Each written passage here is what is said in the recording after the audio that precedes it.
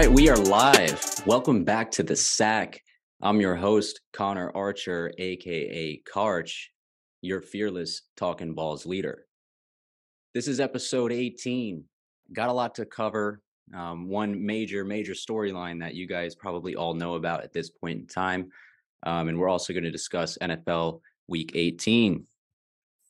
So it's going to be a good episode. It might get a little sciencey for y'all that don't have a science background. So bear with me. I'm going to try and explain it in best terms that I can. If you guys forget, I don't have a medical background. I am currently in pharmacy school. So I will do my best to explain science information the best I can with limited schooling I was given on these topics. So before we get started, I want to thank everyone for watching the video. Thank everyone for keeping up with the program on TikTok, on Instagram. If you're not following us there, please make sure you do that at Talkin Balls Pod, both on Instagram and on TikTok. And also, this video is always available on YouTube. We got every episode to date available on our YouTube channel at Talkin Balls Podcast. Like and subscribe to videos, okay? Like and subscribe them. If you don't have a YouTube account, need you to make one. This way you can like and subscribe to videos. Share with your friends. I have good stuff coming up, and I'm looking forward to it. So need you guys to share it with your friends, share it with your family. Still need more exposure, but we're going to keep doing this, keep pumping out the episodes consistently because I enjoy doing it a fuck ton. Okay, first things first. I would be a bonehead podcaster, and I would be a joke of a sports podcast if I did not mention Damar Hamlin and the injury that he sustained on Monday night in the Monday Night Football game with the Buffalo Bills, his team against the Cincinnati Bengals.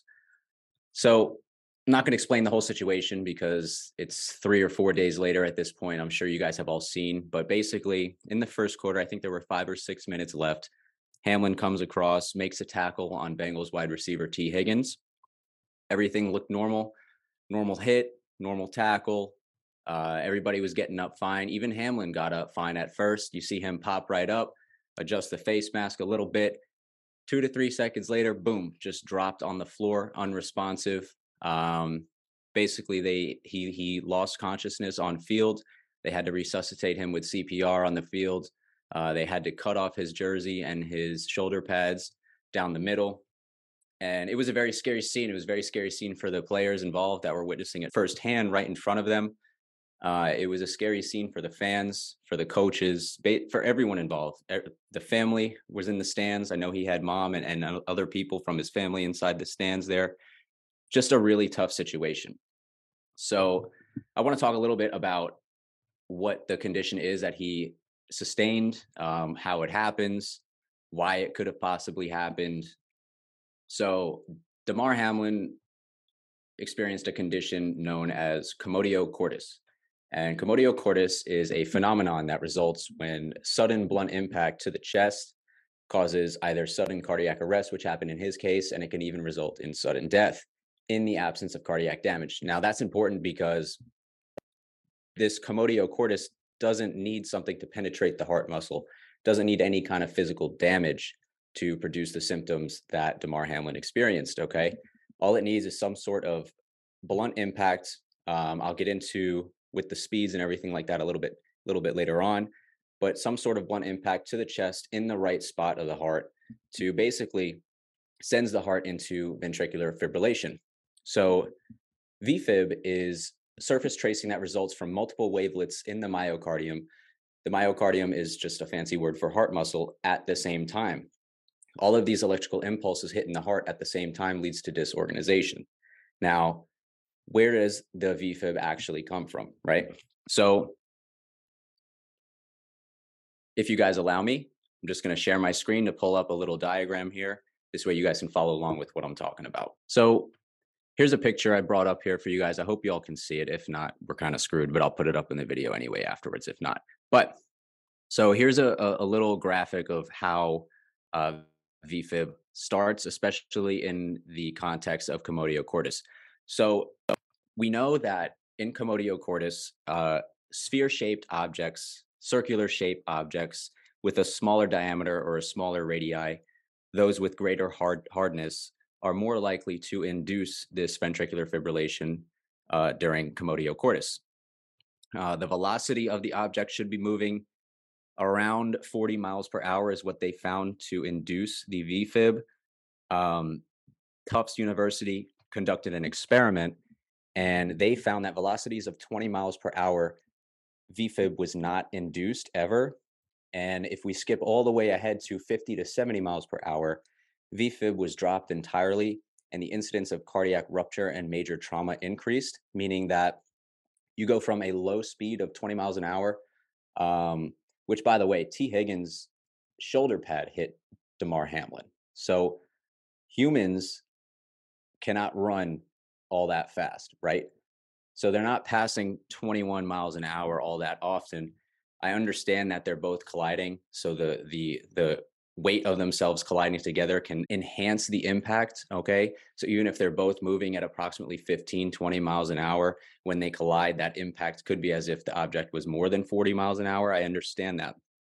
However, Tufts suggested that at 20 miles an hour, which possibly he was hit at 20 miles an hour, we're not sure, there was no ventricular fibrillation. So to me, the speed at which he was hit was not enough to cause the ventricular fibrillation. Now, also, the orientation of the hit is very important, okay? As you can see here, the left ventricle is the one that we're concerned about in ventricular fibrillation. The ventricles are responsible of receiving blood and then pumping that blood out to the body where it needs to go. So the object, as you can see here, the baseball needs to hit flush in this focal point of the left ventricle. So that's also something that's very specific to this condition. It has to hit that sweet spot, and obviously it did with Damar Hamlin. Another thing that comes into play with commotio cordis are different biological factors that differ from patient to patient or person to person.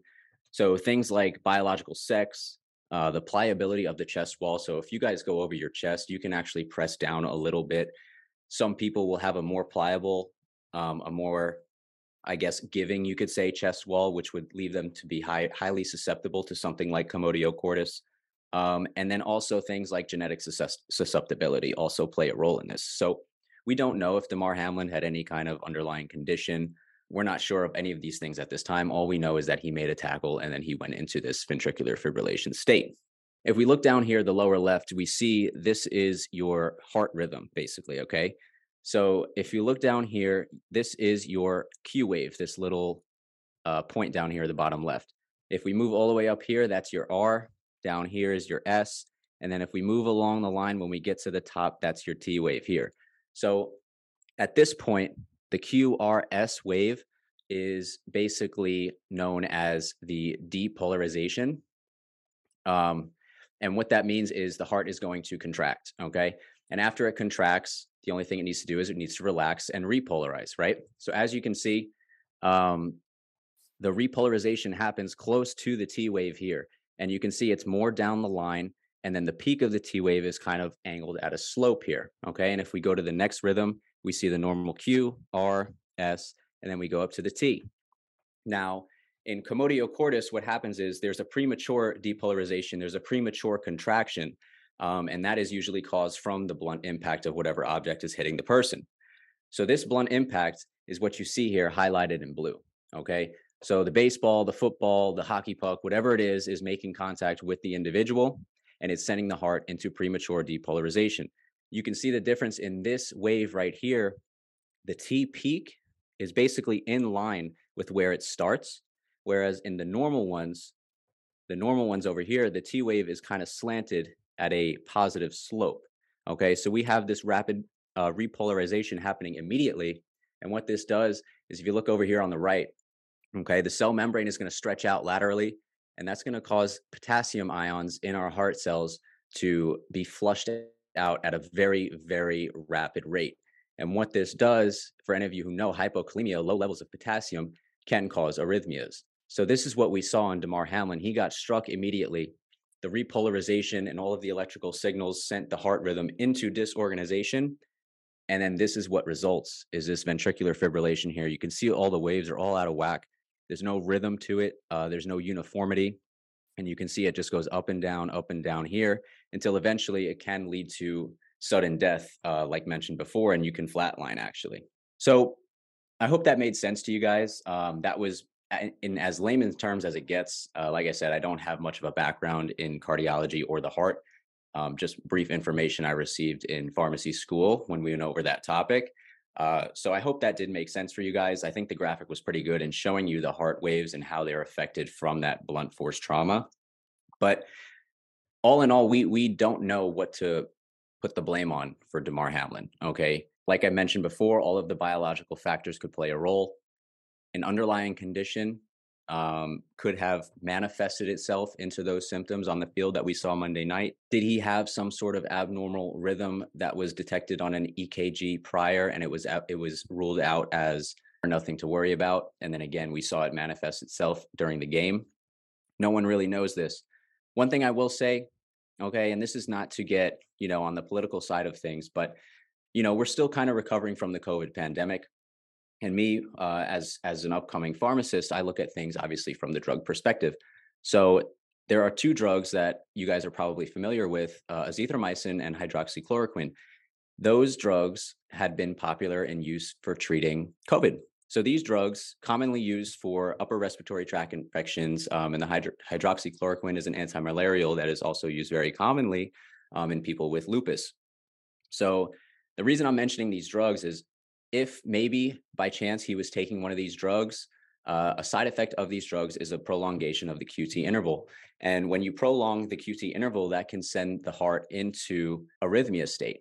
And basically, if Damar was on these medications and his QT interval was prolonged, that blunt force trauma to his heart could basically send the heart into the state of commotio cordis without him even knowing that there was a problem to begin with. There are other medications that can cause this, like antifungals, also other antipsychotics and antidepressants that I don't know that he was on. But again, we see these athletes as superhumans, invincible.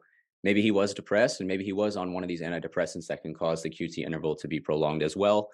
And also other antiarrhythmic medications can cause arrhythmias, which is kind of counterintuitive because you would think, okay, I'm giving a drug for arrhythmias. How can it cause arrhythmias? But I don't think he was taking that either.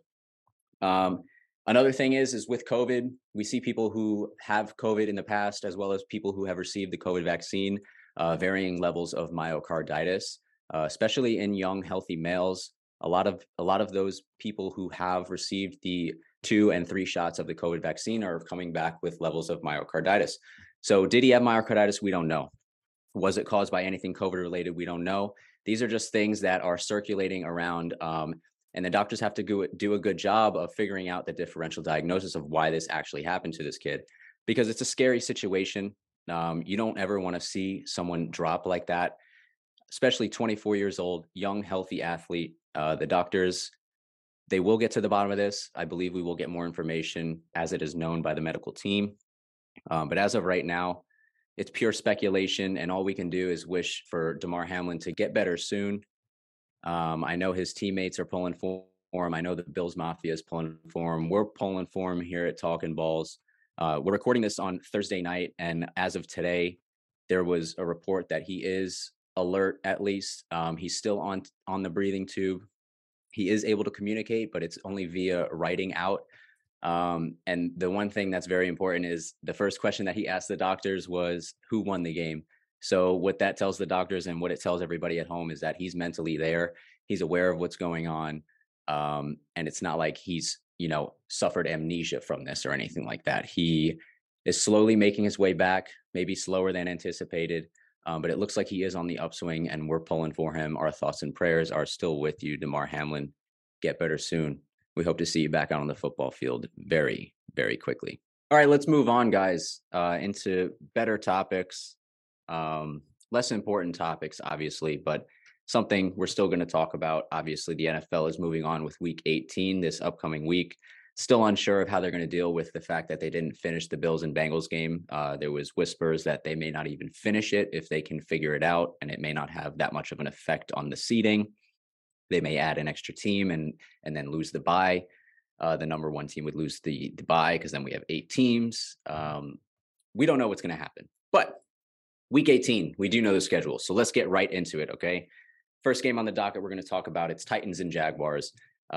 Simple, winning in. AFC South on the line. two teams that could not be trending in more opposite directions here. Okay. The Jags just on an absolute tear right now, turn their entire season around, and they look like they're coming in to win this game and make some noise in the playoffs. The Tennessee Titans, on the other hand, have been crumbling in December. Okay. They cannot win games. Ryan Tannehill is not playing. Josh Dobbs looks like he's going to be the starter for Tennessee this week. They are getting Derrick Henry back. I just don't know if they have enough on their side of the football to stop this Jacksonville team. Trevor Lawrence, he didn't have a great game last week, but before that, the previous 3 or 4 weeks, he was lighting the league on fire. About 3 touchdowns a game, over 300 yards passing each game, leading the league in QBR. So I expect the Jags to handle business here in this game. They come in right now as minus 6.5-point favorites, heavy favorites on the money line, minus 280, over under 40 points. I don't know how anyone in their right mind is going to pick Tennessee with any kind of confidence. This might be a public pick as well, but again, there is just no way in hell anyone is taking Tennessee confidently thinking they're actually going to win the game. If you're picking Tennessee, you're a fucking heathen, okay? And you just love going against the grain. And if it hits, it hits. But let me tell you, they got too many weapons, Jacksonville does, on the offensive side. We've talked about it before. Titans are just not a very good football team. They're way too one-dimensional. They have no passing attack. If we stop Derrick Henry, Jacksonville Jaguars going to win this one very, very easily and march themselves right into the playoffs. One note about this game, Zay Jones has developed into Trevor Lawrence's go-to guy, if I may. Zay Jones does have an incentive that he's looking to hit with receptions. Currently sits with 78 receptions on the season. He gets a $250,000 bonus if he gets 2 more catches for 80 total on the year. And he's also 98 receiving yards away from a $500,000 bonus. So 2 receptions, 98 yards. This guy's cashing out $750,000. 2 prop lines you may want to keep an eye on going forward into Saturday. Over 4.5 receptions. I'm seeing it at plus juice right now. And then also the over of the total yards. I don't know what it is, but if you think he's cashing those incentives, you cash those bets with him. Next game on the docket, we got the Patriots and the Bills. Okay, this is an interesting one, obviously, because the Bills are coming off that half a quarter game with the Bengals. They did not resume. We don't know if they're going to. Bills currently hold the number 1 seed in the AFC. With that being said, they would hold the bye in the AFC playoffs. Now, the Patriots are coming in sputtering in December. Okay, they have not been playing good football. They did just beat the Miami Dolphins last week, which was very crucial for them making the playoffs. But the Patriots not really matched up well against Buffalo. They have way too much talent on the outside, I believe Buffalo does. The one thing that New England does have, and they've had all season, is a pass rush. So if they can get after Josh Allen, I believe they can have success. And if they can keep the game within a 1-score game in the fourth quarter, that's going to be crucial as well, because we've seen Josh Allen have trouble at times in the fourth quarter, okay, with fumbles, with interceptions and things like that. So if the Patriots wanted to win this game, the formula, keep it close, okay? Don't let Josh Allen extend the play with his legs, and do not give up that big play and let Stephon Diggs or Gabe Davis bust the defense over the top, because that will be the end of you and your season, okay? Some trends. Patriots are 24-5 in their last 29 games after accumulating less than 250 yards in the previous game. Patriots are also 1-5 in their last games, or the last 6 games overall against the spread. They are 0-4 against the spread in their last 4 versus the AFC, and they are 0-4 against the spread versus a team with the winning record this year. Now, this game I don't even see on the book, so that tells me that the NFL is looking into possibly shifting the Buffalo Bills schedule around. So just be on the lookout for what any changes that might happen to this game. I don't know that it's going to be played. If it is played, you got to roll with Buffalo. I think New England has a chance to cover. The spread might be around, 4 or 5 points. I do think it's going to be a close, low-scoring game. I like New England to cover. Give me Buffalo to win. But this game is way up in the air. I don't really know what's going to happen. Okay, next game on the docket. We got Ravens and Bengals. Bengals are coming in at home as 7-point favorites against a Baltimore Ravens team without Lamar Jackson yet again, over under 40.5 points. Now, Baltimore pretty good against the spread recently, okay? 8-2 against the spread in their last 10 games after scoring less than 15 points in their previous game. 34-14-5 against the spread record in their last 53 road games versus a team with a winning home record. Now, The Ravens are fighting for their life, obviously, to hold that playoff spot that they have. If they lose, they will drop down in the seeding a little bit. Cincinnati's still fighting for that number 1 seed. Again, we don't know if they're going to have a chance to take it because of the implications of Monday night game with Buffalo. But as of right now, I like Baltimore to win this game.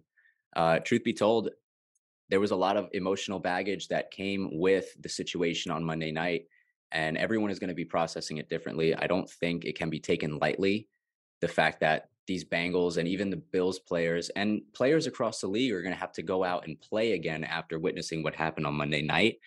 I do think that's going to play a little bit of a role with the Bengals, whether they come out flat, timid, whatever it is, I don't know.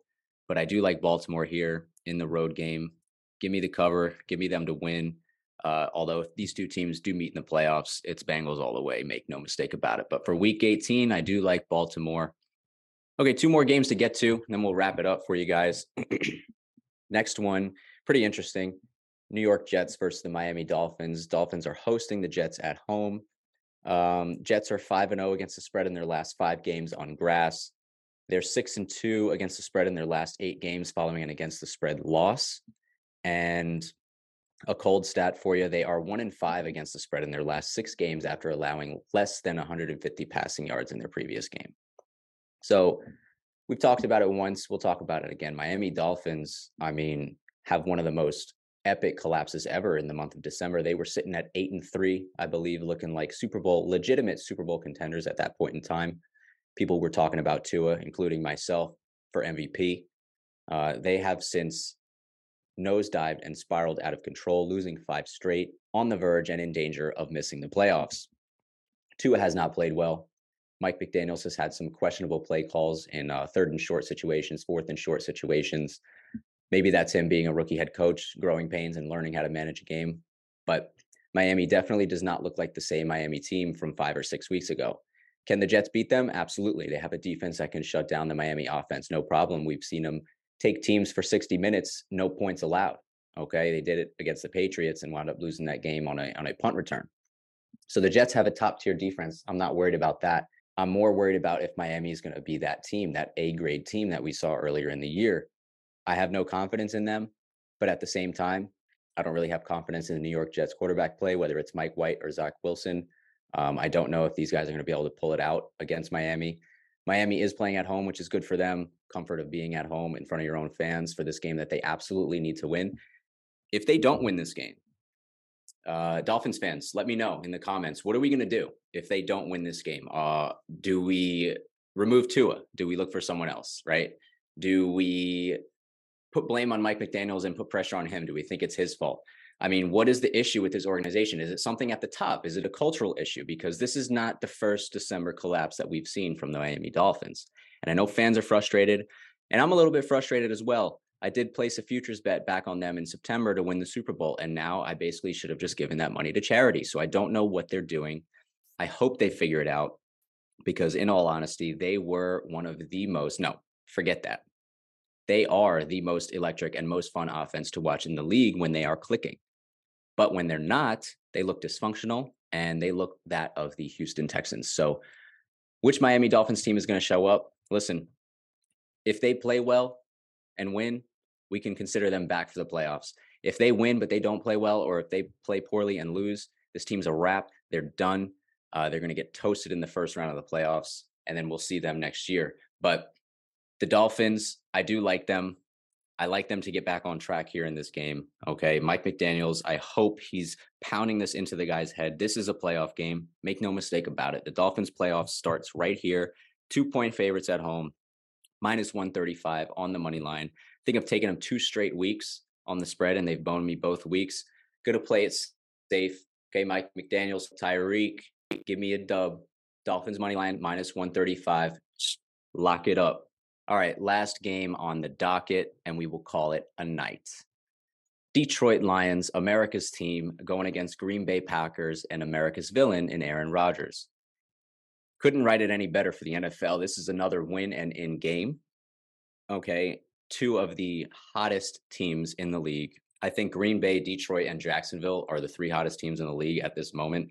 And we get 2 of them facing off each other with a playoff berth on the line. This is, again, just like Jets and Dolphins. This is another playoff matchup, playoff atmosphere. It's going to be electric. And I'm telling you, when you're watching it, it's going to feel like a playoff game the entire time. So get ready.